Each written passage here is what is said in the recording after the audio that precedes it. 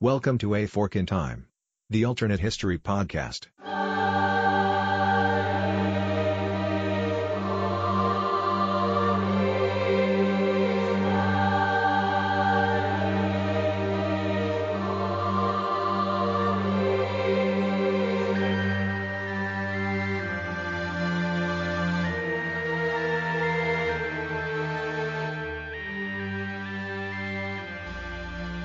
Welcome back to A Fork in Time. I'm Don Shelley, your host. Appreciate you joining us today as we embark on an episode that's a little bit different also than some of the other episodes that we've had in the short history of the podcast so far, and that so often here on A Fork in Time we are talking about very historic, impactful events that have a lot of consequence that are very serious.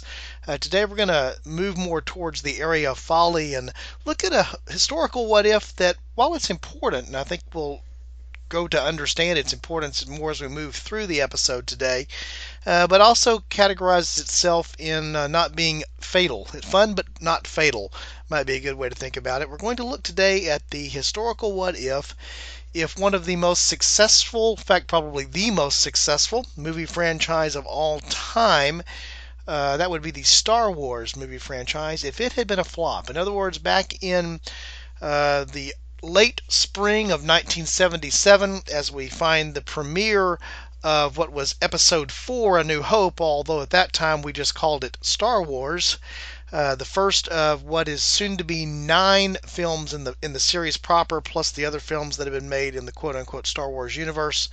If that film, which has established so much of what we understand in terms of culture, had been a flop. In other words, if Star Wars had not been successful. Of course, the obvious, well-known reality is that Star Wars was a massive success, by far the most profitable movie franchise of all time, and actually ranking according to the list on Wikipedia that I'm looking at the time of the recording of this episode, it is the 5th largest media franchise of all time. Just in case you're curious, because I found that an interesting thing to reference as well. The list goes Pokemon, Hello Kitty, Winnie the Pooh, Mickey Mouse, and Friends, and Star Wars. So something as iconic as Mickey Mouse is what's required to beat out Star Wars, with an estimated $65 billion of total revenue, looking not only at box office sales, but also at merchandise sales, home video, book sales, all of the crossover that exists in media. And so to say that Star Wars is not a flop is sort of by definition what is not a flop. It's on the far other end of the spectrum. However, if we look at what it might have been in terms of the difference in terms of cultural phenomenon as a flop, I think we'll see even more so that it wasn't just about the money that it's made, but it's about the influence that it's had upon society. For the podcast today, I'm going to be joined actually by 2 co-hosts. That's going to be a first here for the podcast. One of them you're going to be familiar with. That's Ryan Cole, who had previously co-hosted on episode 7. That's where we are revisiting the idea of integration in Major League Baseball, the title of that episode being 42 Revisited. As I mentioned at that time, Ryan is a friend of mine personally, but also the son of one of my good friends. I'm also joined by one of my high school classmates, who's Robert Koshu. Both of these gentlemen will introduce themselves when we actually get around to the podcast proper here, which we've already recorded. I'm recording this intro ahead of that. And I wanted to actually bring to this podcast a little bit more of a panel discussion. We had someone who was going to be on the panel that would have been a third, because I wanted to see Star Wars sort of looked at the lens through different people, but also through different generations. And so we'll discover and explore as we go through the recording that Robert and Ryan represent different generations. Robert being closer to my generation, so Ryan's a little bit outnumbered in the generational span. But I think you'll notice that Ryan is able to bring unique insights because he comes from a generation later, coming around to the Star Wars phenomena, the original movies, but then also at the time that he becomes a fan is during the period of time that the prequel trilogy is being released. And so I think you'll appreciate, I certainly appreciated or enjoyed while we were recording, the generational aspect of what's there. I'm going to apologize in advance for a little bit of the audio. There are going to be times that Robert is going to be a little bit difficult to hear. I tried to do some adjustments with some editing, and I think did the best that I could, but just ask you to bear with it. Certainly couldn't go back and totally re-record the entire episode, but I also thought it was worthy enough to retain. So just ask for your indulgence indulgence as a listener as we dealt with some of the issues there of recording the internet part of the conversation. And so as I begin the introduction here now for the episode proper, the next thing that you'll hear will be Robert's introduction, followed by Ryan's introduction. Again, I hope you enjoyed this exploration down the path of what would have happened if Star Wars had been a flop. Name's Robert Koshu. I am a corporate trainer by trade in my day job for a Fortune 500 company. Avocationally, I serve with the Association for Talent Development here in Houston, has an actual vice president of professional development this year. I'm also, and I plugged your podcast on mine, I'm also a panelist on the Man Up Spiritual Oasis for Men podcast annually that can be found on Twitter, Facebook, and our website, manupspiritualoasis.com. So love podcasting. One of my things. And when you put the first thing out, you put something. I remember you putting something out, Don, on your Facebook page before you even started saying, hey, I'm thinking about doing this. What do you think? And I was one of the guys who was like, oh, that would be awesome. Because I love reading counter history and counterfactual stuff. I'm a huge fan of Newt Gingrich's novels that he did around the Civil War, where Lee had won Gettysburg, and then also second book that he did where the Japanese actually came back and had the third wave attack at Pearl Harbor and were actually successful. So huge fan of that kind of stuff. So when you threw this out, I was like, oh yeah. And then I'm a huge geek, so when you ask, I'll be happy to share my Star Wars story. Well, cool.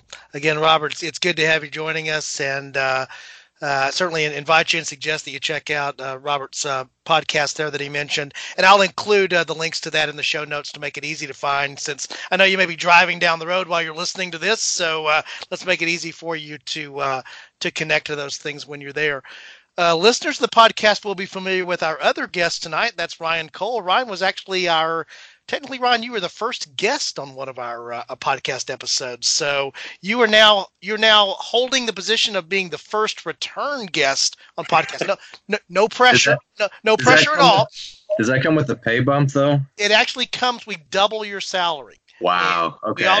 We all know how mathematics works. So we know I could have said quadruple or a million times your salary, and we would have had the same number out to the right of the equal sign. But it's a bargain at any price. I agree.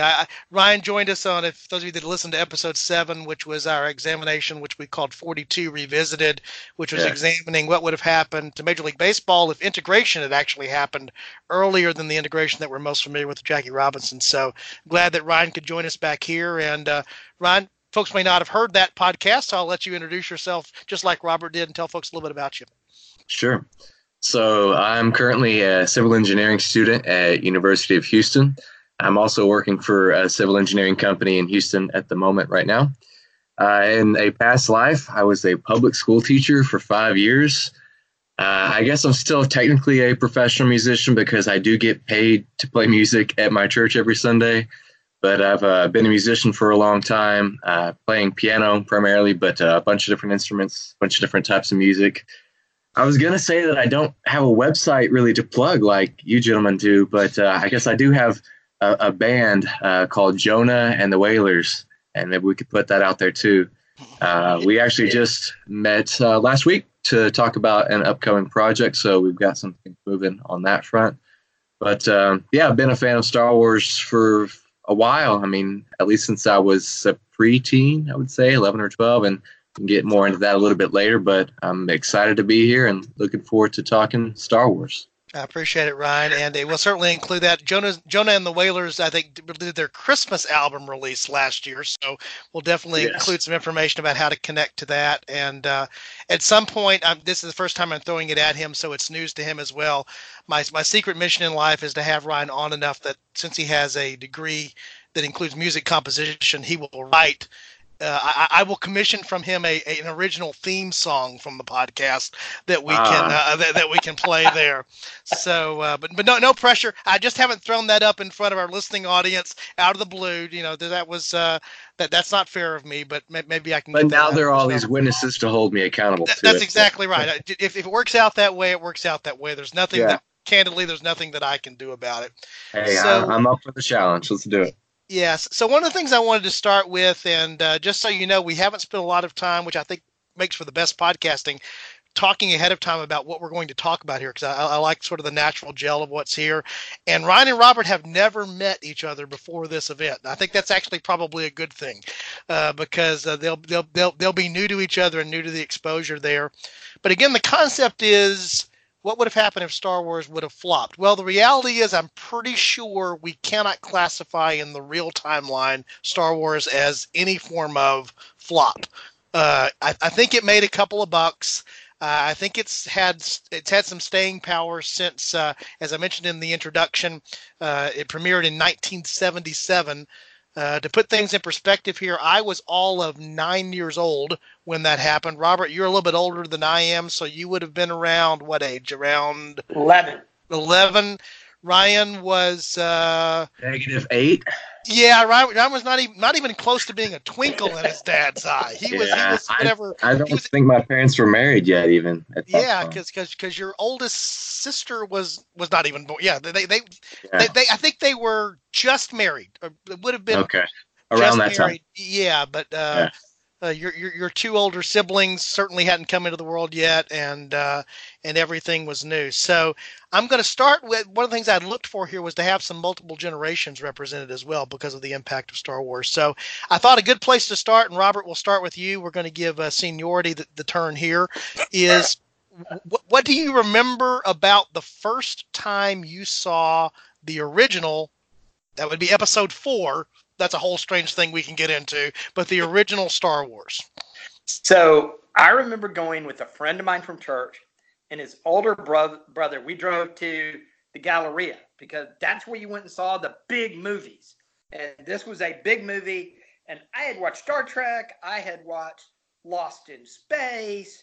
Anybody that's really weird will know the old series UFO and then Space 1999. So I had watched all of that. So, of course, I'm kind of geeked out anyway because I'm going, this could be really cool. It's about space.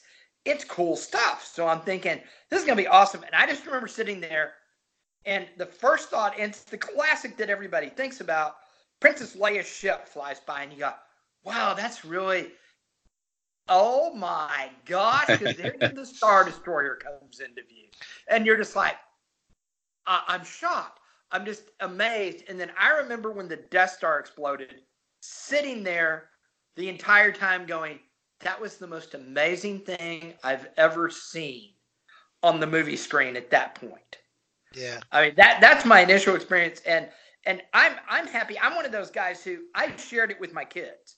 So much so that when we went and saw I got to get my episodes right because I'm kind of like you. I always think of Episode 4 as really the first one.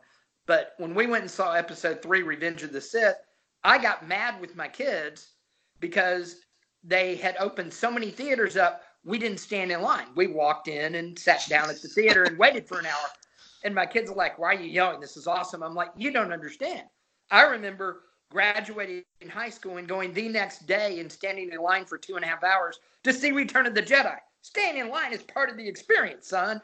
Yeah. It's like so many things, that building up the suspense, that anticipation. Exactly. And when you see the final product, it's that much better. Yeah, I would echo sort of Robert's experience. I actually, the first time I saw it again, it was a visual experience that's hard to explain, especially with what we have now, with computer generated graphics and special effects and everything that's there, In some ways, the original episode, even before they enhanced it, still holds up okay. It doesn't hold up great, obviously, after all this passage of time, but a testimony to how good it was at the time sort of indicates how well that it held up. But I think Robert hit upon one of the key things for me, which was it was an audible experience, too. I don't think I had ever actually heard anything quite like that. And if you're a child like I am in the late 70s and the early 80s, you'll remember some of the movies came in Sensurround, which is when they put these extra speakers in the theater. And it really was just, imagine that, like you sometimes see when you go down the road today, somebody just cranked the bass way up. But I remember actually seeing Star Wars again in the movie. That's also something you don't see quite as much today, going back and seeing a movie over and over again at the theater, because eventually you'll be able to own it on the digital medium of your choice and have it in whatever form there, so you don't need to do that.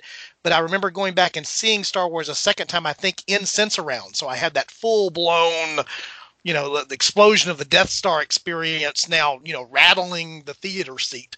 And so I would echo Robert's impression of seeing the movie for the first time, sort of the same way. And I'm actually going to steal a little bit of Ryan's thunder here, because I actually remember seeing the first movie in the second trilogy, so that makes it episode 1 for those of you that are mathematically challenged, since it went 4, 5, 6, 1, 2, 3, and now it's going 7, 8, 9. But I remember what rational person would not count and order things that way? Yeah, I don't know what you're getting at. I don't either. George Lucas understands mathematics at a level that we don't, apparently. So, which is interesting enough, because it was also Roman numerals. But don't get me into explaining why there's Roman numerals for this thing in a galaxy far, far away, a long, long time ago. But I do remember more midi-chlorians than you have. So okay. You're not at his that's a whole level. other conversation. Oh wow!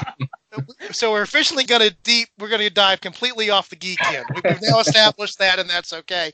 But what I actually remember about to counter or talk about Robert's point was that idea of waiting in line. Was that I actually remember I went to see episode 1 with Ryan and his family at the invitation of his father, and that was in the early days of when you bought your tickets, advanced sales and tickets ahead of time. And so we went to see one of the midnight screenings purchased in advance. And yeah, we had to wait a little bit to get into the theater, but not like the experience that Robert's talking about waiting in line for a long time and, all of that. So the experience was very different. Okay, Ryan, what was your first experience with the movie that actually premiered 8 years before you were actually born? So my first Star Wars memory, I was a young boy, probably 5 or 6, so this would have been early 90s. And I guess it was The Empire Strikes Back, and that must have been showing on TV, because I remember being at home, and I just remember being terrified by the AT-AT walkers on the ice planet Hoth in the beginning, and asking my parents if I could go to bed, because they were scary to me.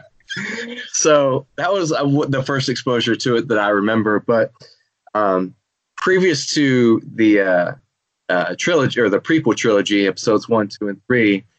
There was the re-release, what do they call it? It wasn't the expanded edition or the updated special edition. I think special edition, enhanced edition, yeah. Yeah. That was released on VHS. So I was probably 11 or 12 when that came out, a pretty good age for a boy to get into Star Wars. So I remember getting those. I think it was for Christmas one year, and watching all of them. And I know a lot of people have problems with those because of all the changes that he made, and then there were other changes that he made later on that I feel like were even worse. But without really having that frame of reference of having seen the originals, I didn't really think much of it. I also had the movie taste of, a 12-year-old boy, so I don't think I was too discerning when it came to that. But, I love the original trilogy, and then I must have been, 13 when we went to see that midnight showing. And that was the first midnight showing I'd ever been to. And that was the first time just being in that environment. I mean, it's the excitement of a midnight showing combined with, the radical fandom of Star Wars nuts. And it was just an electric energy. And just when that Lucasfilm logo came on the screen, just the chills you get from that, because I think like so many people, there was the original trilogy, and then they thought that was going to be it. And there was so much hype and so much excitement around the new trilogy, the prequel trilogy coming out. And, objectively speaking, I think most people would agree episode 1 was not a great movie, and you could probably say that about the rest of the prequels too. But man, was it fun. And it was just so exciting, and there had been nothing like that before. And I just really had a lot of fun with that. And I went and saw all the prequels in the movie theaters, and I've done the same for the most recent trilogy. And you talk about going to see movies more than once in the theaters. I don't do that often, but I have done that for episodes 7 and 8. So okay. I think they're worth that experience. Yeah, and again, I think that is something that's changed just in the culture, and again, because of technology and media, that's something that's altered since, well, even what I do remember, again, showing my age a little bit, and Robert mentioned there that he went to the Galleria, for those of you that are not native to the Houston area, from where you and I grew up. That was going all the way across town. That was getting in a car and going 20 miles to be able to see it at a theater that, was worthy of something like that being seen at. To your point, that was the place you went to see the real films. We had some smaller movie theaters near us, but that was not Star Wars worthy, obviously. And so, that whole thing that's changed there. But I lost my train of thought a little bit here. But that idea of just the excitement around that. I know where I was going. It was the idea of something that was held over. I remember seeing the ads in the paper. Let me explain to some folks who really don't understand what I'm about to say, because this is also important. There was this period of time when this. Wait, do the kids need to get off your lawn and turn down the rap music? No, not quite there. Okay. But there was this concept called a newspaper, which was this rolled thing printed that was delivered each day to your home. And inside of that, one of the things you would find in there, among other things, were TV listings, by the way, because if you were fortunate enough to have cable, you didn't have the automated on-screen guide stuff you have today. So you had your TV listings in there, but you also had a whole section that had the movie listings and the showtimes. So your two ways to know where a movie was to look in the paper for the listings, or if you knew your local theater's number, you could call up there probably and hear a recorded message, and it would tell you what the showtimes were that given day. And one of the things that would happen is that movies would come. There weren't as many screens as there are today, and movies they were supposed to stay for a period of time, maybe 2 weeks, 3 weeks, 4 weeks, whatever the engagement had been planned for.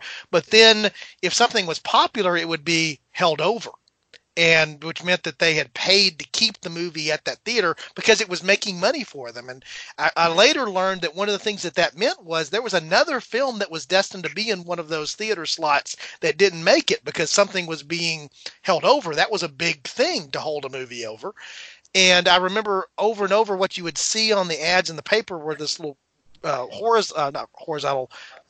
diagonal banner in the corner of the ad that would say, held over 39th week, held over 41st week.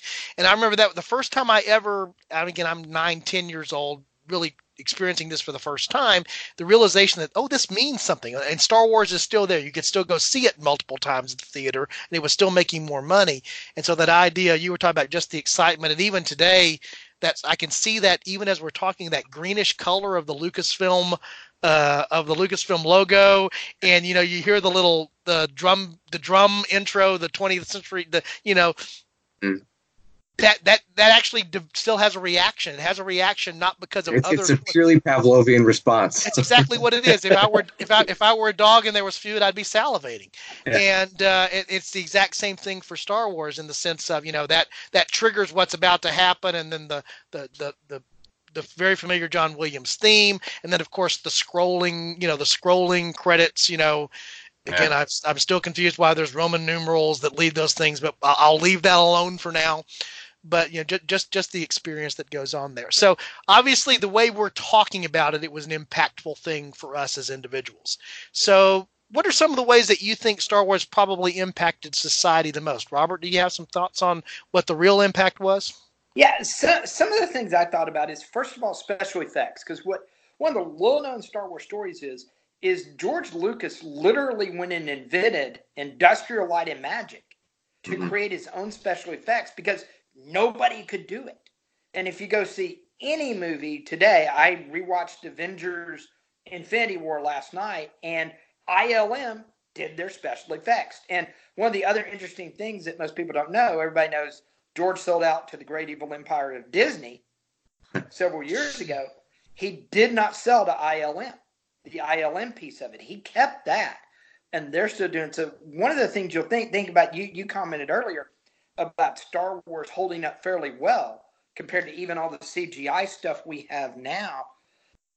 That particular medium was invented solely for Star Wars. I literally do not think we would have had it and had that in our movie theater and CGI at the point. You had to have somebody envision that it could be done before it could be. So that's, one thing. I do a lot of augmented and virtual reality stuff with training. And that's one thing I don't think we would even have an inkling of had that particular technology not come forward as part of Star Wars. So are you saying there could have possibly been no Transformer movies? That is a possibility.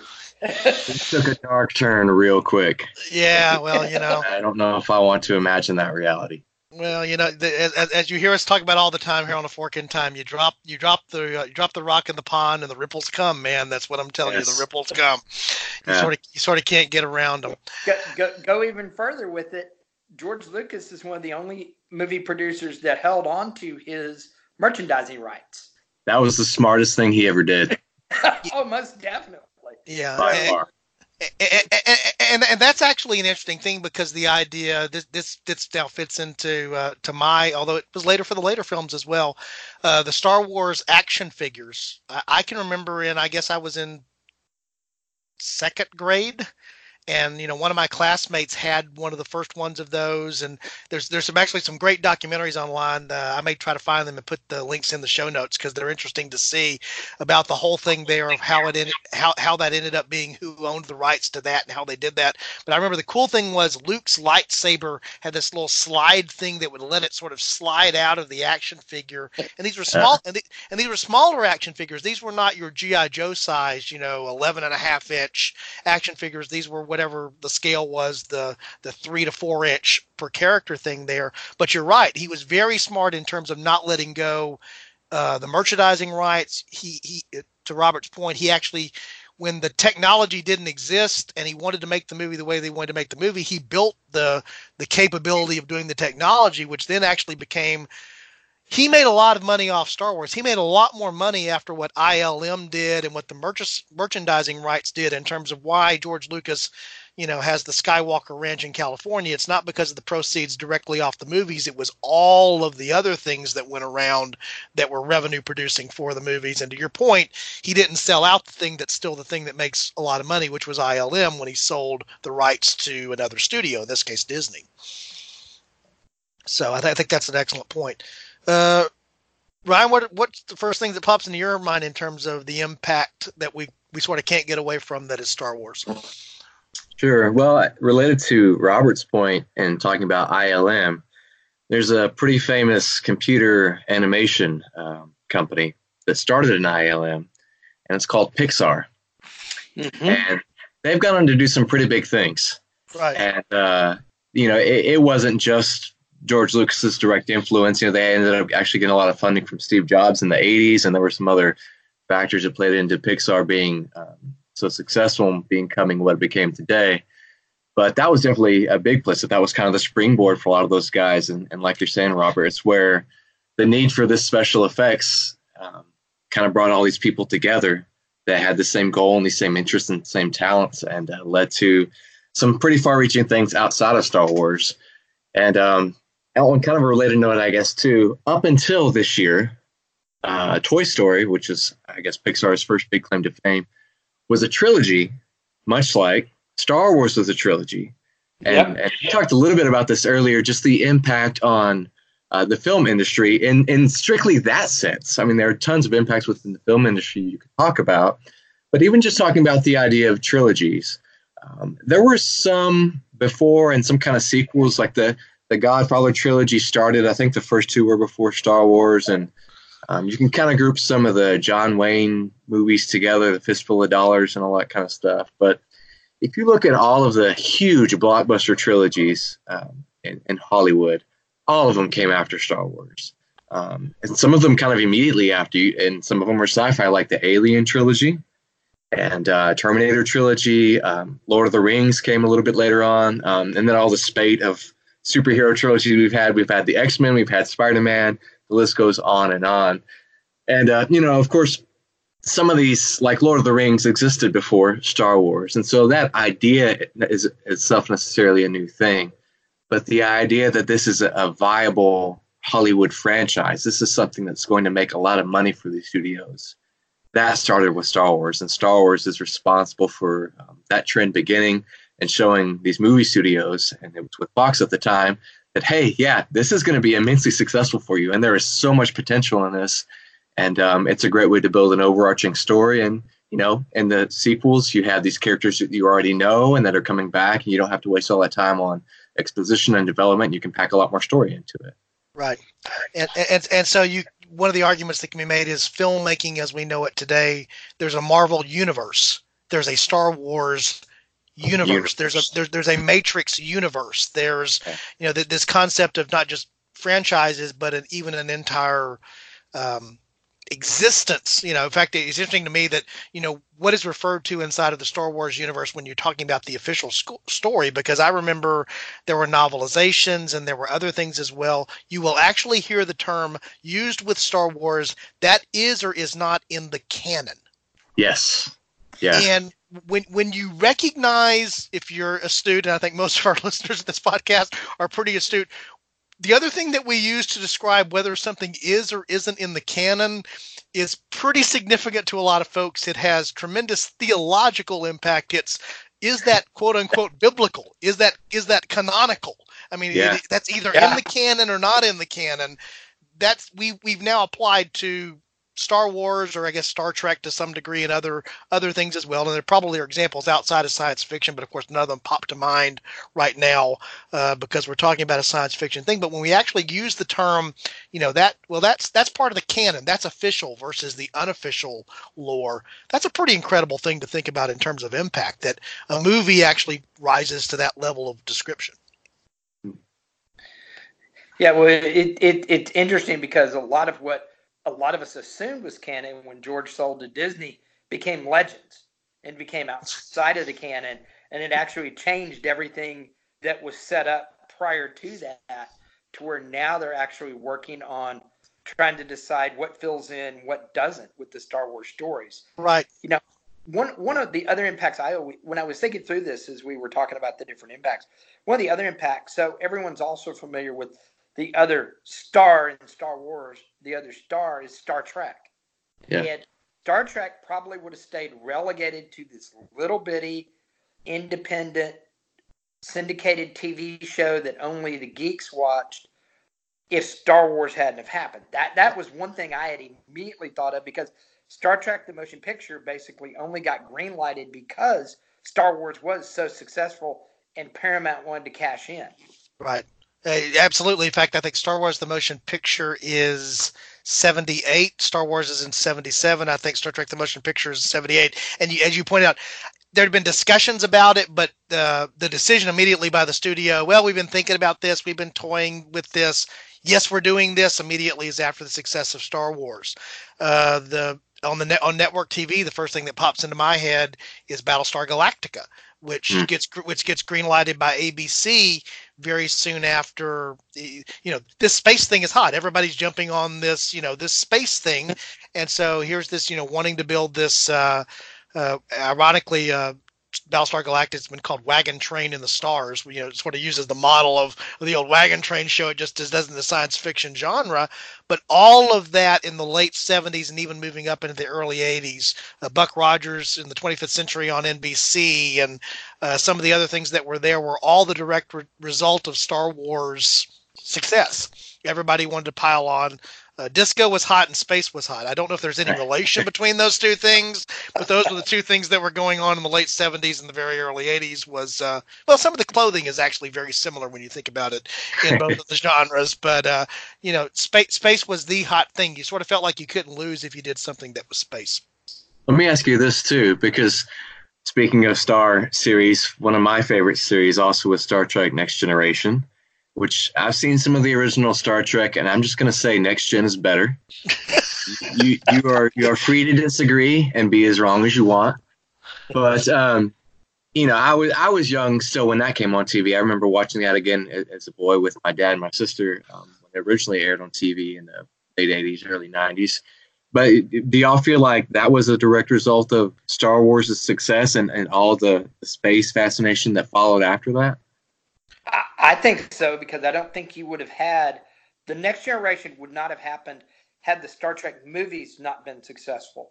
And so I think Star Trek would have been relegated to, I'm going to throw some series out. So Don mentioned Battlestar Galactica. I'm betting when everyone heard Battlestar Galactica, they thought Battlestar Galactica on Sci-Fi in the 2010, if I remember correctly, with the Katie Sackhoff as James Olmos. Yeah, the rebooted grittier. Yeah, Battlestar. They didn't even think about Battlestar Galactica, which ironically was coining Wagon Train to the Stars, and had the star of Bonanza, Lauren Green, as Commander Adama. Right. Wow. So something totally different when you said it, obviously wouldn't have been rebooted. I think Star Trek falls into that. I think Star Trek would have been this little known. I was kind of joking earlier about I watched Space 1999 and another TV series called UFO that were basically space-based stuff that, Don, you may have heard of Space 1999. I know it well. The moon breaks out of orbit. Yeah, I mean, it's yeah. And It's happening very, very slowly, but it is happening. What is it, like an inch or two per year? It gets farther. Oh no! There's a catastrophic nuclear explosion on the moon, Ryan. It's, wow! Yeah. Were the Russians involved? The Russians were part of it. We had a full space station with it. Yeah, it would have been relegated to those particular, odd TV shows that anybody watched, or the Incredible Hulk TV show, or the Amazing Spider-Man that was on TV in the late 70s. No one ever talks about, no one ever remembers, because why? Well, now we've got the Marvel Cinematic Universe. I think had Star Wars not happened, I think none of what we consider, Jaws was the first summer blockbuster, two summers before Star Wars. Yeah, 75. But it was nowhere near the success Star Wars was. Right. Yeah. In the cultural impact. Jaws kind of had an impact because people like me had saw it at a very young age. Still will not swim in the water, in the ocean. And Don knows that's not because I can't swim. I was on a swim team in high school. So I know how to swim. I just had this weird fear of sharks for some reason. But it didn't have the cultural impact that Star Wars had. I think Star Wars, we can go down another path, I think, be interesting. How much would you go into, you guys think, what impact did Star Wars have on, I'm trying to get to the right words here, Unitarianism? There was a spiritual philosophical bend to Star Wars that is often pointed to there, whether it's tough to know because different people that you talk to that have different backgrounds or different thinking on that will point to it in different things, but it had an Eastern philosophy, sort of a yin and a yang. And all the robes they wore too, and that was... What actually did become the case, I remember this, I was very young, and I got, I'll just say it here just to put the context for our listeners. I grew up in a fairly conservative Southern United States religious background. That was my home environment. I think that's actually probably true of everybody on this particular episode could speak to that. And so, this idea of sort of an Eastern philosophy, this idea of a force, the idea of something that's sort of yin and yang, it can either be good or bad depending upon how it's used. I can remember some radical folks of that time, saying this was somebody trying to backdoor Eastern philosophy into our culture kind of thing, kind of approach. But I do actually remember that there are some people who actually today claim that they are essentially that their religion is Jedi. I mean, the idea was that there's 21,000 as of the last census. We were talking about it in Sunday school. I think we're talking about comparative religions, and somebody actually looked this statistic up, and it's like 21,000 people in the U.S. identify Jedi as their religion. So, wow, I've seen a similar thing in the UK. By the way, Ryan, that was before midi-chlorians were introduced. What a time to be alive! Yeah, blissful ignorance. I've seen a similar thing. I think in the UK the number is actually even higher. They definitely have a different religious demographic than we have here, but. I think y'all are right. It really sounds similar to me of what happened more with my age group when all these Harry Potter books and movies came out. And the same fears that, they're trying to teach witchcraft to our kids. And this is just, a gateway into Satanism and Wicca and all that kind of stuff. And just kind of a lot of fear mongering, which to me, it all seemed kind of silly because I think largely the principles of the Harry Potter world are very similar to those of Star Wars, about friendship and sacrifice and working hard for things that matter to you and all those kinds of things. So all that just kind of seemed like hogwash to me, but definitely interesting. Yeah, but I do think it did have an impact. Certainly had an impact. We talked about their own media, making science fiction of various forms, particularly space science fiction, a viable genre. Everybody was, trying to find their space thing. We gave some of the examples of that. I think it is interesting now that this could really create controversy because you have those that are of the Star Trek mindset and the Star Wars mindset, and Trekkers and Star Wars fans don't always get along. And there's some people that find it actually to be the most horrible thing that could happen now that J.J. Abrams is actually in control of both of the universes. There's something fundamentally wrong with that.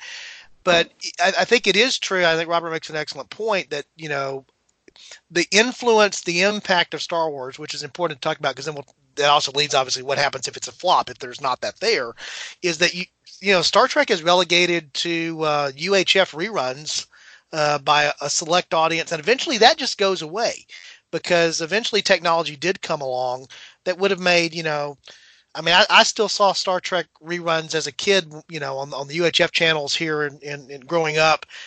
10 years later, if there's no Star Wars, they probably don't make airtime because other things would have taken those slots because there just would not have been an audience for them. And, you mentioned Space 1999, which was an import from the UK. It had been a UK production, I think, before it came here. It sort of got played back again on syndication because of Star Wars, and something was available. People were looking for whatever they could find. And you want to talk about plot holes and premise holes. Space 1999 could be a whole other episode that we could go down in terms of the amazing thing is the moon breaks away, and apparently it moves at enough speed that in very short periods of time it's outside of our solar system and they're traveling to distant places. That's the amazing thing to me. But certainly that comes back. So there certainly was the impact on science fiction, popular culture, movie culture. We talked a little bit about the religion philosophy thing, but then just one of the things that occurred to me for Star Wars in particular was the idea of language. If I say today, "May the Force be with you," I don't have to stop and explain to somebody what that is an allusion to, and that doesn't matter whether that person is. At this point, probably whether they're 6 or 86, they get the illusion. That's just now in our culture. If I say, "I'm your father," okay, that echoes the Vader telling. There's all of these things. If you pull off something at work or some other place, somebody says, "Did you pull a Jedi mind trick?" I mean, these are all just things that have slipped into our culture that are common references, and I probably only named 3 out of 100 that I could name here that popped into culture. In that sense, do you guys have any thoughts on the impact there? Well, I have a bad feeling about that. Yeah, I have a bad feeling about this. When you said language, it's interesting. It's the phrasing, but it's also just the impact of the way we talk, the way we act, and the fact that science fiction is cool. And we've all alluded to this. Ryan, you talked about your dad taking you, and Don, you shared with you going with them to see episode 4, right? Episode 1. Sorry, episode 1. See, I can't do the math either. But my kids, I have a 27-year-old and a 23-year-old. Both of my children, we already have plans for December to go see episode 9 as a family. Friday night opening, not the Thursday night midnight stuff. We don't do that, but we will go Friday night. We will eat at Red Robin, and we will go to the Marquee Cinema, Edward Cinema, to go see it. That, I think, is a unique experience for movie going that you wouldn't see. I could almost argue you would never see anything like that. Families didn't go to the movies together, really, until Star Wars. And so you could, how much difference did it take on the entertainment industry? Right. From that, beyond just a science fiction is cool. It changed the way things work with that. I agree. And Ryan, you were even talking about, you and I were talking briefly about, 20th Century Fox was not in a good place when it decided to greenlight this project. Yeah, they were really struggling at the time. I think they'd had a couple of flops before then, but they really benefited from Star Wars success, and it turned them into a titan of that industry. I have in one of my notes that their stock soared from, I think, $5 per share to like $26 or $27 per share. Just making I want to say it was like over $1 million every day once Star Wars came out. It was something absurd. And, that that really boosted up that aspect of the Fox industry. And then, of course, from there, you can follow that out and look at all the other things that Fox has had a hand in since then, especially since I think it was in the 80s, Rupert Murdoch had the acquisition of Fox. And you look at, the TV channel, just Fox. I grew up watching The Simpsons on Fox, and that may not have happened then because that was a new channel at the time, willing to kind of take a chance on a show like that was not really proven. A primetime cartoon that was kind of aimed at adults. It was kind of a weird thing. It wasn't like the Flintstones decades before. But then going even farther, you look at things like Fox News, and would that be around today? And, or even that whole idea of just these talking head pundits on TV just trying to brainwash people, which happens on both sides. Don't get me wrong. I'm not a fan of MSNBC or CNN either. I think a lot of these channels are toxic and don't really offer a lot toward public discourse. But, just thinking about the effect of Fox and Fox being so immensely impacted by Star Wars' success could have had a huge impact on the way our culture is today. I agree with that. Robert, any thoughts on that? Yeah, that's interesting because that's something I hadn't thought about was the financial impact, the downstream financial impact. Right, and even the existence for me being someone who was born in the late '60s, grew up in the '70s and the '80s, there were 3 networks until there were 4, and Fox was that 4th network. And part of the reason they were able to be in that position was because they were financially sound. The point being that 10 years before, 15 years before, they weren't in that financial position because they were a fledgling studio in an industry that was still trying to figure out the new media, what was going on. '70s was a weird time. If you didn't live through it, it's hard to fully describe it. But it was a decade of transition, and popular culture and entertainment was also in transition during that period of time. And so when Star Wars fell ripe into that fertile soil of what was going on, that was a transition. That's when suddenly you had explosion of science fiction and other things that were going with that, and even the idea of crossover. I mean, it is not one of the things we would have been spared if Star Wars had been a flop was the Star Wars Christmas special. If you've ever seen the Star Wars Christmas special, you'll know what I'm talking about. If you haven't, you owe it. I don't know if you owe it to yourself, but you owe it to at least say that you've seen it so that you can actually comment directly on how bad it is. I will say that Luke is the prettiest he's ever been. Well, that may be the case. That was a serious makeup job. Yeah. In there. And I think we all learned a lot about the Wookiee language, being subjected to about 20 minutes of it to open the movie with no subtitles whatsoever. I think it's a good, language immersion kind of a way to get involved in. If you ever wanted to learn to speak Wookiee, it's a good way to just fall into the language. But the reason I bring that up was the very idea of having something that was a crossover between movies and television in the way that was in that time was unique or different. That was not something that was there. Now we think of the way that all media crosses over so much constantly now, almost to the point of, between the internet, between movies, between TV, between all the ways that media interacts with itself and with each other now. That's the norm. That was not the norm. Yes, books may eventually get made into movies. So there's an overlap there. And sometimes that happened faster instead of slower. But this idea of a television special, because there'd been this successful movie and how that played together, Star Wars sort of early on was not the only film that did this, but crossover into fast food and, the other things that went with that whole thing that is, we just take as sort of second nature now, product placement and the connection between all those things, that owes a lot to, maybe not exclusively to Star Wars, but it owes a lot to Star Wars and its success. So the way that modern media, modern marketing works is a direct result of the mind of George Lucas. In 1999, I bought so many cans of Pepsi. I can't even tell you. Because they had the promotion with all the different Star Wars characters on it. And that was so exciting. But I mean, going back to kind of talking about my initial exposure to Star Wars, it wasn't just the movies, but back on Super Nintendo, there was, Super Empire Strikes Back. I remember seeing that video game, playing it. And on the Nintendo 64, there was one I think is canon. It takes place between episodes 4 and 5. It was Shadows of the Empire. And then I played a couple. I'm not a big video game person, but I played a few. And Knights of the Old Republic was a PC game that I played too. So just different ways that I've had exposure to it too. And people who maybe haven't even seen the movies, but are into video games, have maybe, been exposed to it that way. Right.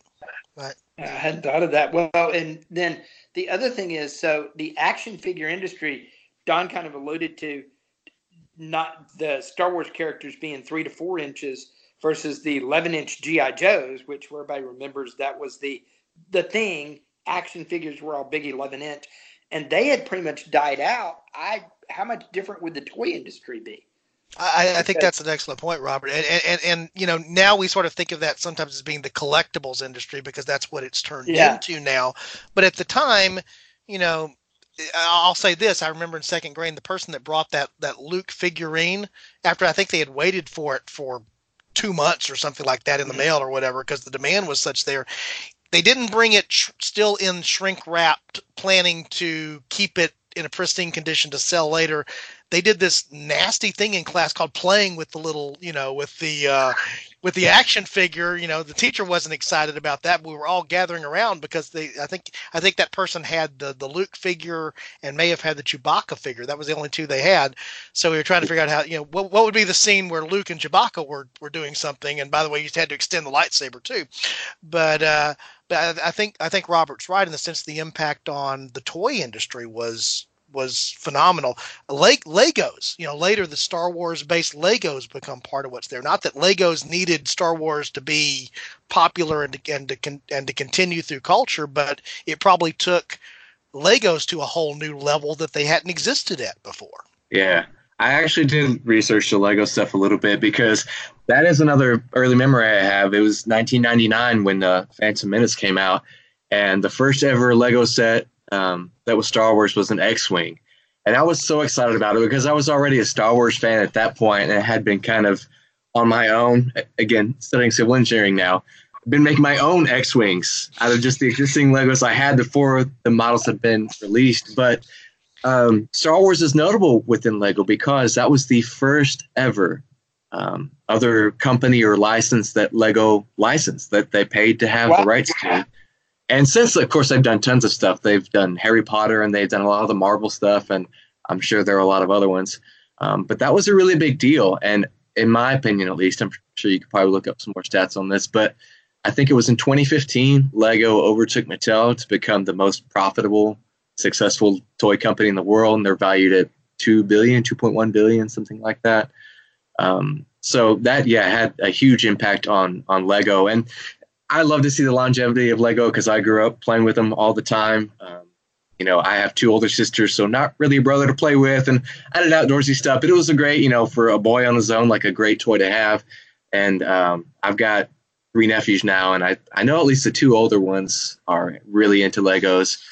I was one of my favorite Christmases ever the first time I bought my oldest nephew Legos, and it was just this generational thing of passing the torch, and I think it was Star Wars Legos like I got for him too. So they're all really into that stuff, and it's cool to see, and it's one of those things we see on this grand scale how Star Wars had this impact, but on the smaller level within my family, that's a connection that we have between me and my nephews. It's something we bond over, and so that's been pretty important for us. Right. Robert, can you think of any other major impacts that maybe we haven't mentioned here? Other than the ones we've hit on, I don't think so. I think those are the biggest impacts that you'd see as you look at it is, just the entertainment industry. I just think that the biggest impact really would be, other than the normal cultural stuff, the phrases that you mentioned that we wouldn't hear about. But I think the movie industry itself would just be radically different today. We would have a lot more of, I can't even think of any movie that's not sci-fi fantasy that's out right now. Because just about summer, so just about everything that's out right now is sci-fi fantasy. Right, in some way, shape, maybe The Lion King would be the closest. Yeah, and by the way, The Lion King, of course, owes some of its success to the voice of Darth Vader in both the animated as well as the live action. That's James Earl Jones, who's supplying the voice of Mufasa. So even the Lion King can't escape the long shadow of Star Wars before it's all said and done. One of the things I was thinking about, even talking about in terms of movies that we're so familiar with today, including franchises that we're so familiar with today, again, another trilogy type setup, the Indiana Jones trilogy. Those were big movies for me. That also is in that wheelhouse there. We probably would not have the original Raiders of the Lost Ark if it's not for Star Wars. And the reason for that is Spielberg had success directing Jaws, Close Encounters. Steven Spielberg had a career going before he directed Raiders of the Lost Ark. The person who had a big career going at that point was Lucas, who was the producer, one of the producers behind Raiders of the Lost Ark, and very much liked this idea of capitalizing on what he had liked and loved as a boy, the serials, the Saturday morning serials, the serialization type storytelling, which is what Raiders was built around. But if there's no Star Wars, no success for George Lucas, there probably is no Raiders of the Lost Ark. So if there's no Raiders of the Lost Ark, there's no subsequent Indiana Jones movies, for better and for worse. And then you start thinking about where that immediately leads me near, and we can sort of draw down to a close on this, is thinking about the actors and actresses who had careers as a result of Star Wars that may or may not have had careers. Harrison Ford is the first one that pops to mind. He had been in American Graffiti, I think, is one of the things I know that he was in before. I don't think anybody looked and said, oh, I'm going to see that movie because it's Harrison Ford's in that movie. Nobody knew him at that level. But certainly, Star Wars comes, he's Han Solo, then he's Indiana Jones in Raiders and the subsequent Indiana Jones things. Now he goes on to play some serious roles as well. So he's an actor that got outside of the Star Wars bubble, if you will. But so maybe Harrison Ford has a career if there's no Star Wars. It's a different career. But does Mark Hamill? There would not have been the best Joker ever if not not done Star Wars. Yeah. Yeah, there you go. To tie Han Solo back into Star Wars too, spoiler alert if nobody has seen Episode 7, but he dies in that movie and he's killed by Kylo Ren. And I think that moment would have some of the gravity it does if we just knew him from the original trilogy and that was it. But the fact that he was such a cultural presence, starting with Star Wars and all that time, he's somebody you feel like you kind of know. You've seen him in so many different movies and, he's a household name. Everybody recognizes him. And I think in that movie, the fact that Star Wars originally was so successful and that he became this big movie star because of that, then when they bring him back in Episode 7 and he gets killed, you feel like you're getting stabbed right there along with him. It's really a lightsaber to the gut, so to speak. Right. Well, and even along those lines of, one of the comments we were having actually before we began taping, Ron and I were talking about a little bit. I think almost, it's not true of every single one of them, but almost every actor from the original trilogy appeared at some point on The Big Bang Theory, which is one of the most popular comedic series of the last 10 years, and obviously centers around geek / nerd / science fiction culture in a way that there are parts of that I know because a good friend of mine owned a comic book store, and I understand comic book culture better than I ever did, even though I was never engaged in that as a kid because I was around his store and his environment. But I think for a lot of people who wouldn't identify with the characters, for example, on Big Bang Theory, they do identify because they'll reference Star Wars. Okay, Star Wars I get. So if they make a reference to Vader or make a reference to Luke or Leia, even the joke, and the argument has been made sometimes for that comedic series, it's the same joke over and over again for 11 seasons. They really played that joke well. But the Penny character, who is not part of that culture until she's exposed to that culture, even she knows the Star Wars references because that's the universal connection point. And so you can even make the argument that, the irony is here we are in 2019 with that comedic series just having completed its run. It owes its existence, its 11 season existence, to the success of a science fiction film in 1977, making it relatable to a lot of different people. That's a connection point. Yeah. That's how Star Wars has permeated society, which is, and we've talked more about well, you guys really didn't talk about the counterfactual. We have talked about the counterfactual here because all of these things that we're referencing would not exist if they're not there. And so, would something have come along that may have captured the imagination like Star Wars? I think the answer most definitely is yes. What that is, I have no clue whatsoever what that looks like or what that is. There may have, who knows, in 1978 may have been, Westerns suddenly have this massive revival, and then everything for the next 20 years is some Western themed thing because of, some movie that had the same impact as Star Wars. Or I guess I'm trying to now think of the timing. I guess Close Encounters is post Star Wars. Close Encounters owes itself a little bit to the success of Star Wars. It's a different type of science fiction story, but it's success to that. Star Wars. Yeah. So your point about Big Bang Theory, maybe, but I don't think not to the same extent. I'm like you. It was so. I think it was so impactful. It's hard to argue the counterfactual with it. Right. Yeah, but the impact was so huge. It's hard to imagine. Yeah, we can't imagine. It's not because we lack the imagination. It's just that it permeates in ways, as we've talked about here, that are just, it's hard to figure out something would have filled the vacuum and taken that place. That's the way things work. It's just I have no idea what that would have looked like. But I think it would have been something very different. I don't think it would. I don't think it probably likely would have been another science fiction film. Maybe it would have been. I don't know. Maybe, Logan's Run was actually before it. Maybe something would have caught the imagination that was there, or some other genre. Superhero films, for example. Yeah. I think back of the Christopher Reeve Superman being in that period of time.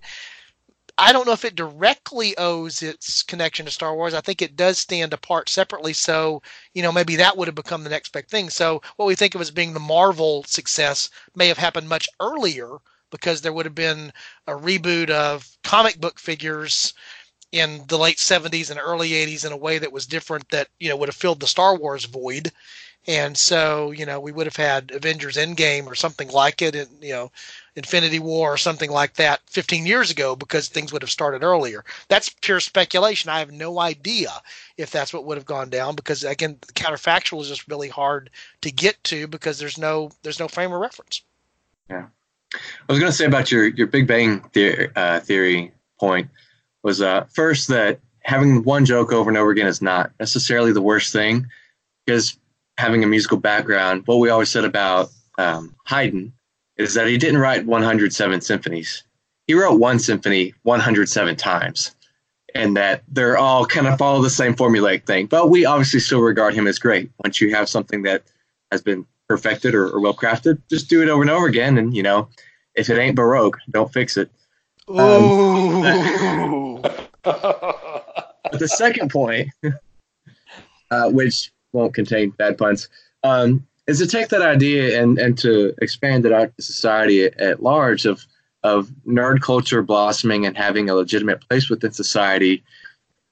I think that leads to the idea of it's a good thing for our culture to have greater diversity in it, and for people who value different things to have equal place within our society. And Star Wars helped, along with things like Big Bang Theory, which came later, help these people that sort of were just these, reclusive nerds kind of come out into the open with that and have that be something that a lot of people say, oh, you like that too? Oh, so do I. And it's not something to be ashamed of or that you just, partake of in your parents' basement on the weekends.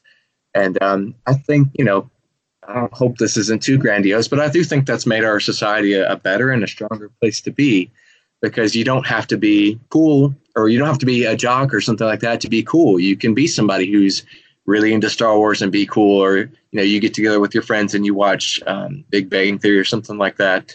And that's not really a weird thing to do anymore. And right. That's maybe an impact of Star Wars we don't always think about, but, I think has been a very much a positive thing. I would agree with that, Ryan. And I think part of what goes with that, and I'll let Robert speak to that as well, part of what goes with that is, even if you think about the continuation of the Star Trek position, is that, what I've often heard the Star Trek episodes described is they're hour-long little morality plays that are set in a science fiction universe. And so, you have an episode, from the classic series that's about tolerance. Well, that has a place where you can say some things in a science fiction format that you can't say someplace else and have them be heard or understood. So it's safer because it came from a galaxy long, long ago, far, far away. I wouldn't tolerate that in a police drama for the exact same thing being told to me, perhaps. Robert, do you have a comment on that? Yeah, that's an interesting part, is to be able to sit and think through the cultural things we can talk about. From a Star Wars perspective, think about how it addressed where it looked at the downtrodden or the slaves, out on Tatooine. When you get into the prequels, you start talking about that piece. You couldn't talk about that in a normal everyday drama. Right. But you can address those particular things in these stories, or this opera that George, he often calls it a space opera, that he created, that you can address diversity within your culture. You can address that everyone has a place, and you can address those different pieces. And it's really intriguing when you think about there is no other place we can talk about those places in our society except in science fiction. And it does give us a shared connection. Right. As Ryan alluded to. It gives a shared connection, a place where we can connect. And I like what you said about the slaves, and it was really interesting how they portrayed them. And you can look at portrayals of other people in there too. Princess Leia is not this damsel in distress that just needs rescuing. She takes the blaster and starts shooting back. She is very strong-willed. It was definitely, you can debate about the whole bikini scene in Jabba's palace and why that exists and what that means. But generally speaking, and I think there's a lot of Carrie Fisher in Princess Leia, but that was a good role model for women, I think, at the time. That and even now that, you don't have to just wait for the guys to come rescue you. You are strong and you can handle yourself, and you're not just this helpless princess stuck in a tower that needs rescuing. And you could say something similar too for, I think, Lando Calrissian, played by Billy D. Williams. This was a black man in a position of power. He was in charge of the Cloud City, and he did end up betraying Han Solo, but this was not too far removed from the Civil Rights era when this movie came out. And I'm not sure how much this was done consciously by George Lucas, but I think having that diversity in the cast was a meaningful thing too, and sent some good messages out to people. One of the things that just actually popped into my brain there, that's, of course, Empire Strikes Back, and that's 1980. But tying back to your comment a while back, Ron, about the idea of the trilogy and that being an okay way to do things. The second, Episode 5, the second movie, again, getting your Star Wars math decoder ring out to be able to follow this, ends on a low note. It ends on a very somber tone. The title of the movie is "The Empire Has Struck Back," and they have struck back. Things have happened there. Now, just because of the way you expect normal stories to be told, and this idea of the hero's journey and mythology and all that, which also gets into that. That things are going to be better in the third movie, and the third movie is going to be made. But the very fact that you can reach this point where things are not all fine and dandy, and by the way, that's the end of the movie. And I remember, because of the time frame that I'm there, that's 1980. The episode 6, the third movie, comes out in 1983. We had to wait 3 years for the happy ending. Yeah.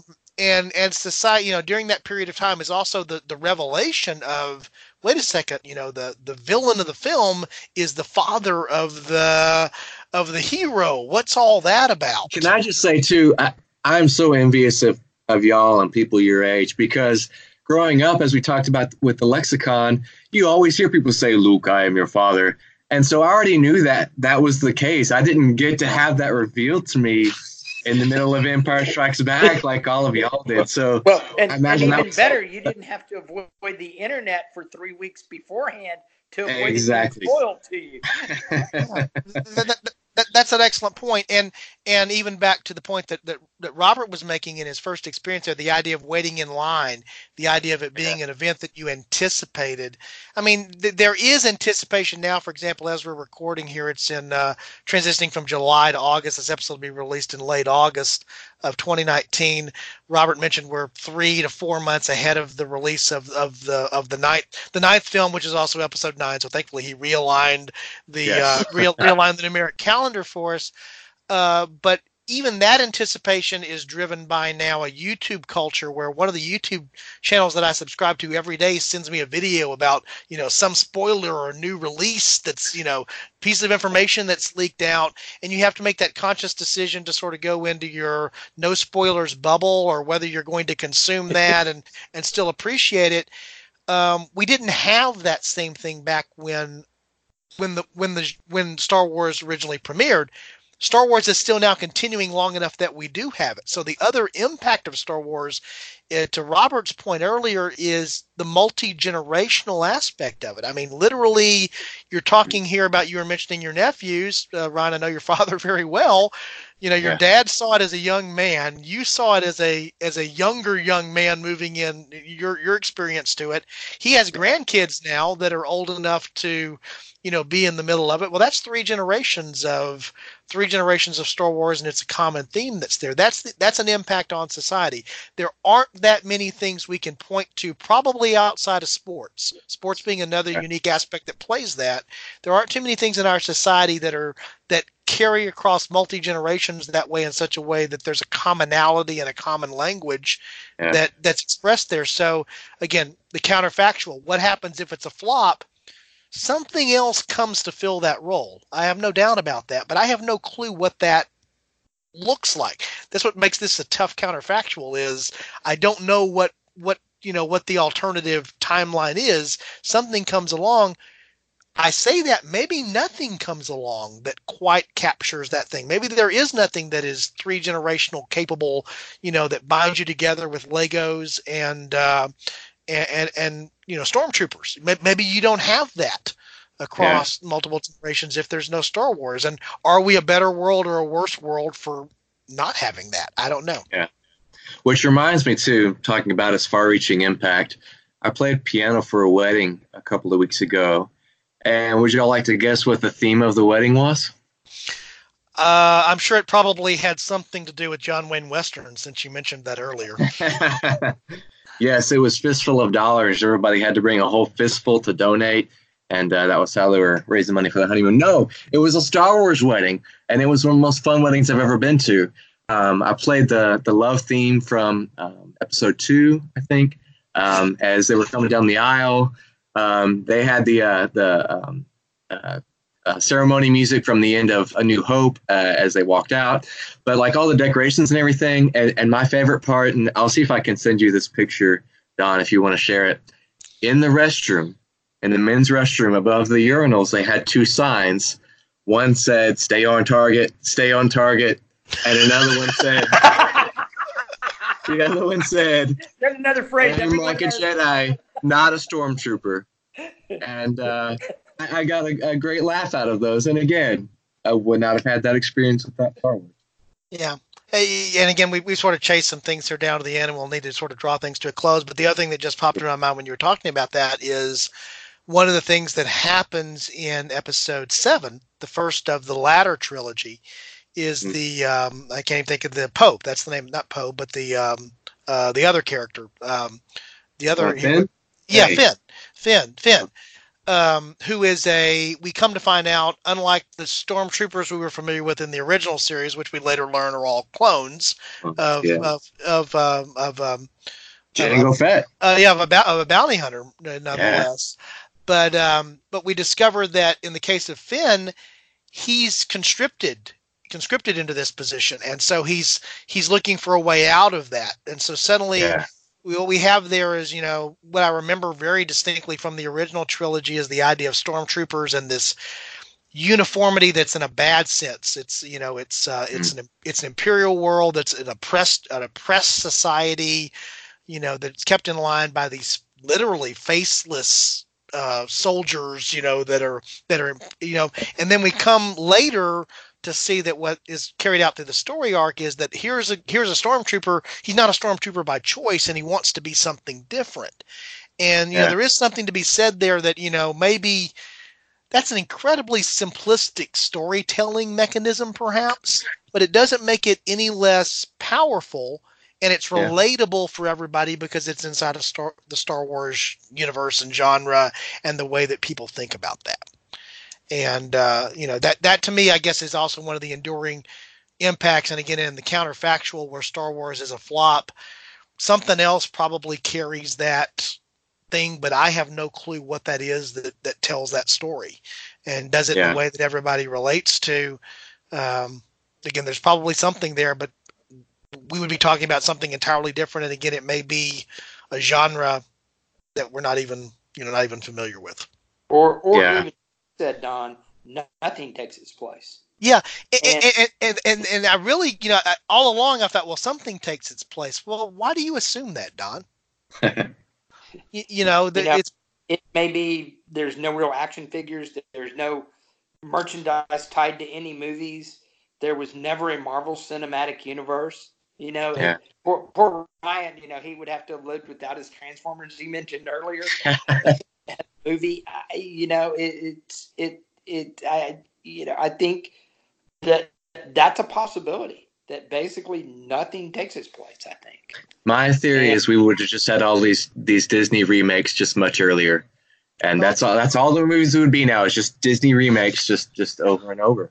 So we take animated stuff and make it live action, and then eventually we have to make it animated again, right? Yeah, because by the time they make it animated again, the kids who are kids then, they won't have seen the original animated one, and they just repeat this ad nauseam. So yeah, that's my theory.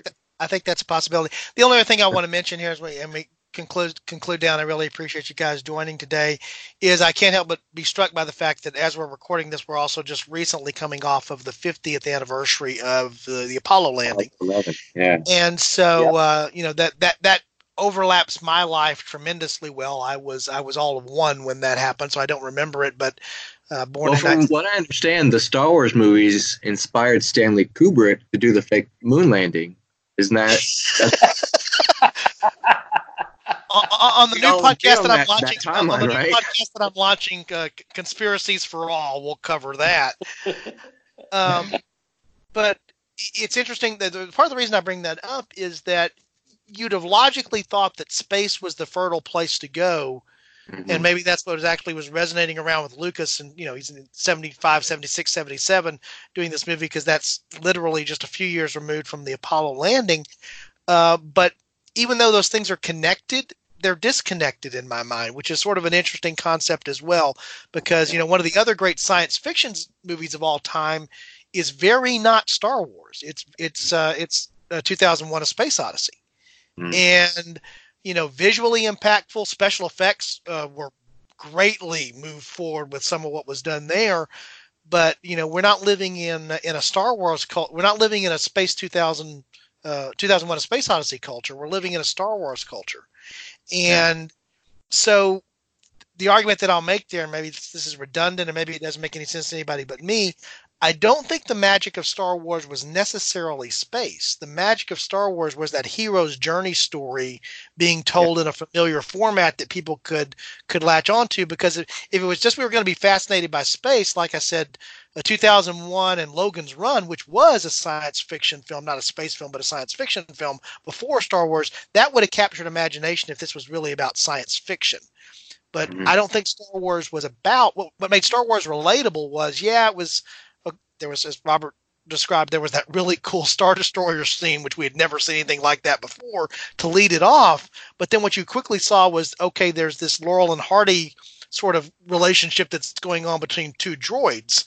I have no idea what a droid is at that point, but I know that those guys are a lot like Laurel and Hardy, so I can identify with them. So, Star Wars is science fiction, but I think the magic of Star Wars and how it shaped culture is that it's not because it's science fiction. It's almost in spite of the fact that it's science fiction, even though it as we talked about earlier, got the ground hold for a whole bunch of other science fiction. It's the story and the character arcs in Star Wars that make it what it was. And I guess, like you said, in a way, the sci-fi part of it is almost incidental. Right. Yeah. You know, It gives you greater leeway. Han Solo's a Western gunslinger mercenary. That's what he is. Yeah. He just happens to be set in the. He just happens to be set. He could just as easily have. I don't know what the Millennium Falcon would have been in a Western genre. I guess it's his. You know, his horse wagon or whatever it would be. That's what it would be. And you know, Chewbacca is, I guess, some type of Tonto sidekick, maybe in this. You know, in this alternate concept. But you know, his character is universal. It just happens to be inside of a science fiction genre. And then I remember for me, one of the most impactful things was, you know, Luke is the hero, right? Mm-hmm. Right. Except that he doesn't pull that off if Han Solo doesn't come back and care, right? Yeah. And you know, at the end of that, when they're attacking the Death Star at the end of the movie. By the way, if you're going to build the most powerful space station in the universe, you don't have a glaring flaw in your defenses. Well, that flaw was built in by the designer on purpose, and he told his daughter about it. That was probably my favorite movie outside of the original trilogy. By the way, Rogue One, yeah. Rogue One, yeah. I feel like that was well done. And I think that's part of why I liked it, because similar to Empire Strikes Back, which is my favorite of the original trilogy, it doesn't really have a happy ending. You know, your characters that you love and are rooting for die at the end, and the you know all these rebels are getting slaughtered, but it's a good story, and it did a better job, I feel like, than any part of the prequels did about kind of filling in what happened before. Right. You know, and I guess if you ever want to figure out what the impact of Star Wars is, the answer is it's the only movie where they literally developed $100 million other movie to cover up a plot hole. Yeah. Well said. And thanks to successful merchandising, retaining the rights to certain things, you would actually have the money to be able to go and to go and do it. Right. I mean, that's the that's the power that's there. Well, good. Any closing thoughts, Robert? Just its impact is immeasurable in our culture today that we live in. It really is. It's really hard to imagine. Like you said, Don, what would it have been without had it flopped? Yeah, we could be living in A-Team culture for all we know right now, for lack of a better thing to pick out something from the early 80s. Ryan, any closing thoughts? I'll share a joke that I didn't get to earlier. So when you were talking about language, I thought you were going to talk about the fact that despite that this happens a long, long time ago in a galaxy far, far away, most characters there speak English. And the reason for that, though, is because the sun never sets on the British Empire. And they didn't say which sun. No sun ever sets on the British Empire. So that explains that, if anybody's ever wondered why they speak English. It's funny because I hadn't really thought about how much of an impact Star Wars has had on my life until we did this podcast. But so much of the music I've played and the toys I've played with and the movies I've seen and just the things you talk to people about have been impacted by it. And we talked about diversity in our culture, and there's so much good that comes from that. Our culture is not as unified as it used to be. Like you said, back in the day, there were 3 channels, and sometimes I worry about what that impact will have on our culture. But again, why Star Wars and things like that are so important, because that is still one of the very few things that so many people are aware of and are fans of. And it's one of the few still unifying elements, I feel like, in our society. So I don't know if anything would have filled that void if it were gone, and we could be living in a pretty different place without it. Yeah, so we're now 77 to 2019. It's a long time, So it also makes me wonder, 100 years from now, what is the impact there? I think 100 years from now, it won't be all the elements we're talking about now, because those will be lost as those who had the firsthand experience to it die out and other things come along. But somewhere, I believe, may the force be with you. 100 years from now is going to be something that is remembered, and they'll know more or less where it came from. Not everybody will, but it'll still exist in culture. And when you think about the number of things that have the ability to survive beyond a couple of days in culture, particularly in our culture today, beyond a couple of weeks, but a couple of years, when you start talking about the things that last for centuries and multiple centuries, and then, ultimately the things that last for millennia, that's a pretty short list when you put it together. And when we talk about the impact of Star Wars, it has the chance to be on that fairly short list of still being impactful 100 years from now. It's going to be remembered as a cultural phenomenon because it is so ingrained. And so, again, a strange way to talk about the counterfactual here, because we've actually talked very little about the alternative because we spent so much time talking about the reality, except to say, well, without that, what would it be? Without that, what would it be? Is that without that, there would not be that impact 100 years from now, whatever that impact looks like. And I agree with what Robert said there a couple of minutes ago. Maybe nothing comes. Maybe it's nothing. Yeah. Good stuff.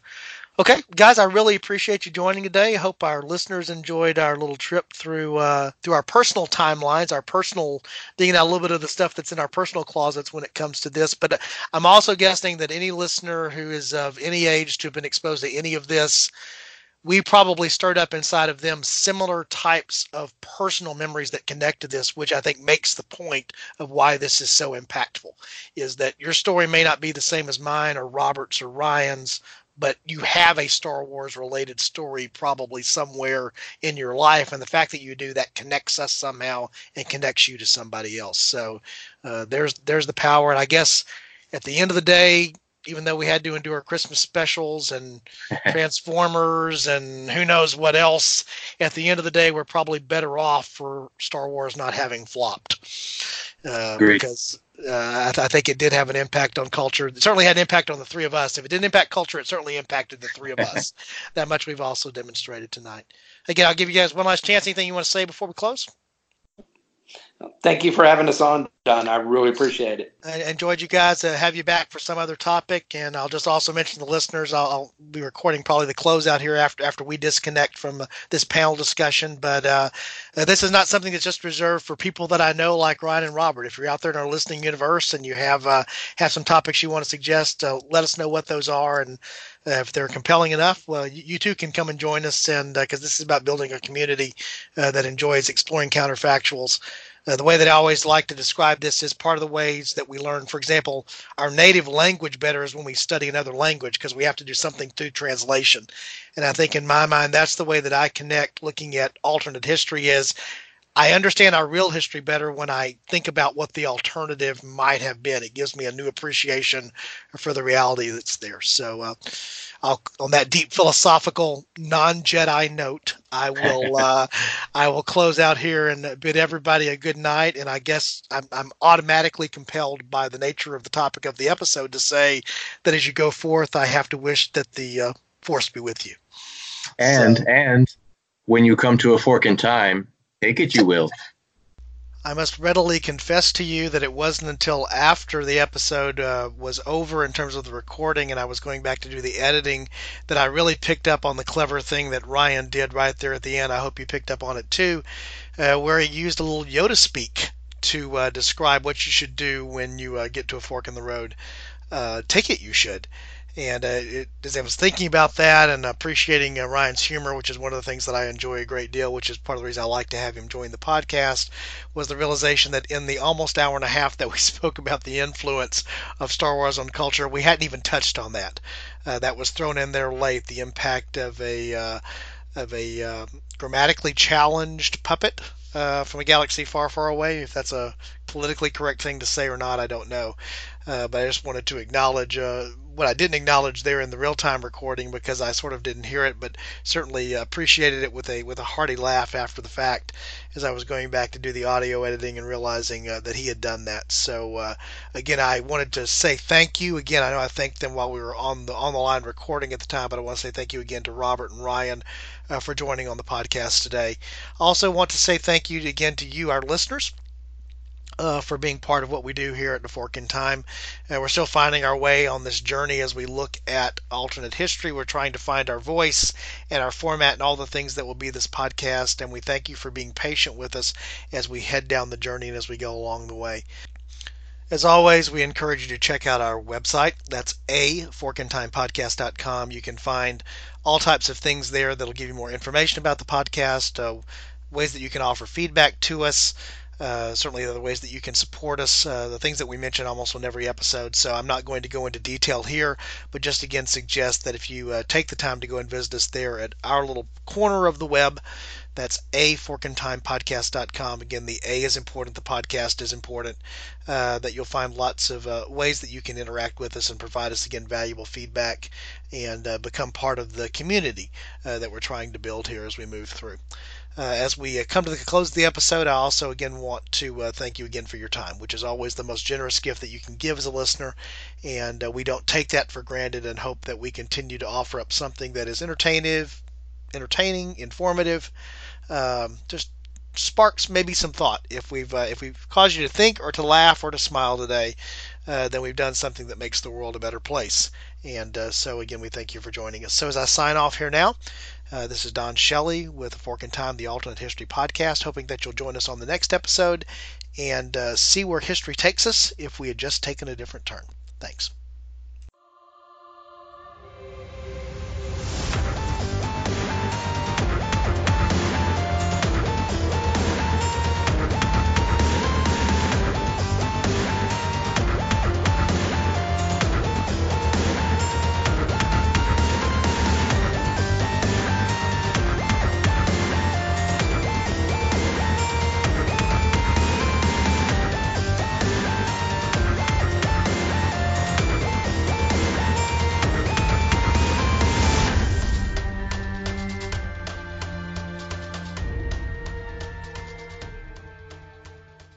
Thanks for listening to A Fork in Time, the Alternate History Podcast. Join us next time.